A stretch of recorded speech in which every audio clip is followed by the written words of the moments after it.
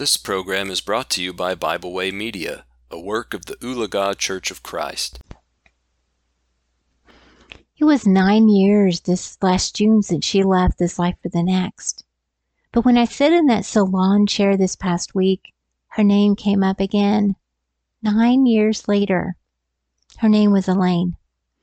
You see, I was getting my hair cut and colored by the same lady who has done it for over 20 years, but who also for a lot of those years cut my hair in the chair next to where Elaine sat with her beautician. And on this day, the conversation in that salon drifted to church. And that's not unusual. That happens sometimes. But on that day, someone else in the salon mentioned that she also attended the Lord's church, the Church of Christ. And the lady who cuts my hair immediately said to her that she recalled the connections. And she said, "Oh, well, that's where Elaine went to church, so that you went to church with Elaine too." And she continued to reminisce about Elaine and concluded with, "I just miss her. She was the kindest, dearest lady."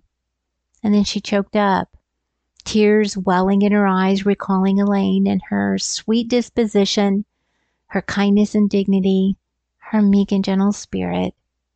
And so our conversation drifted to Elaine. We talked about her love for the Lord. We talked about the Lord and the Lord's church. And she mentioned how dedicated Elaine was to church, how much she respected Elaine for that. It was obvious that Elaine made an impression, and it was obvious that she knew Elaine. Even after all these years, Elaine lived on, even after, for her.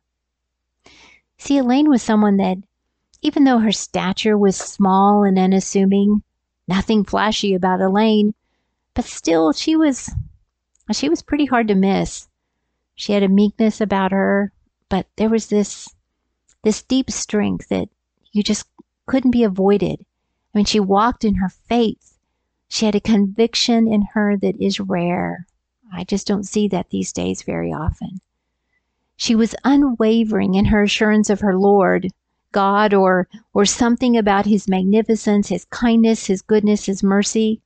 All of that was woven into her speech, into every conversation. Her joy in the Lord was just overflowing in all that she did, and she talked about that.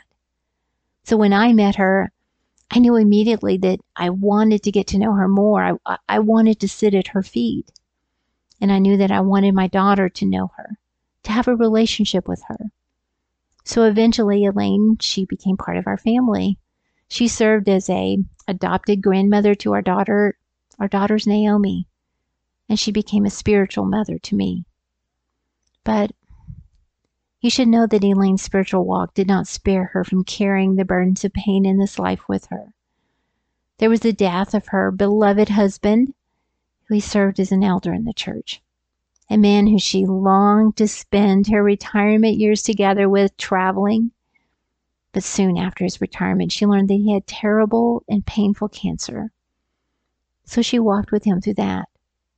And when he passed, she walked the remaining years without him alone.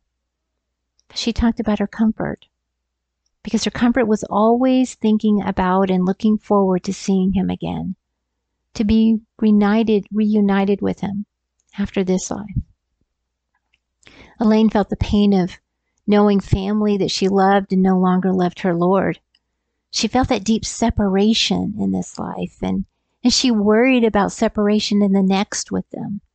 So she sent them cards with scriptures to encourage them to return to their Lord, hoping that her love for God would somehow convince them to as well of the same love. And because of all of that, she worried deeply about young people. She worried that this life would pull them away from being with the Lord in the next. So she constantly reminded us of all of what she knew to be true. They must fall in love with the Lord. Nothing else matters, she said. We must teach them to love the Lord. Elaine was one of those of that era that had to have her hair done, every week. Even at the end, it was important to her to be her best, always, and in all ways. So it's been, close to a decade since she's been gone. Even after, though, she lingers ever after. The memories of the advice, the guiding me through the challenges, the times when I could not see past the pain, rejoicing it with me through the good ones and the good times. She was there, always shining her light. And so as I sat in that chair in the salon, in that beauty salon, I realized that she was there for others too. And she still is, even after and forever after. And so as my beautician washed my hair and we talked about Elaine, I thought about my even after, ever after. I thought about yours too.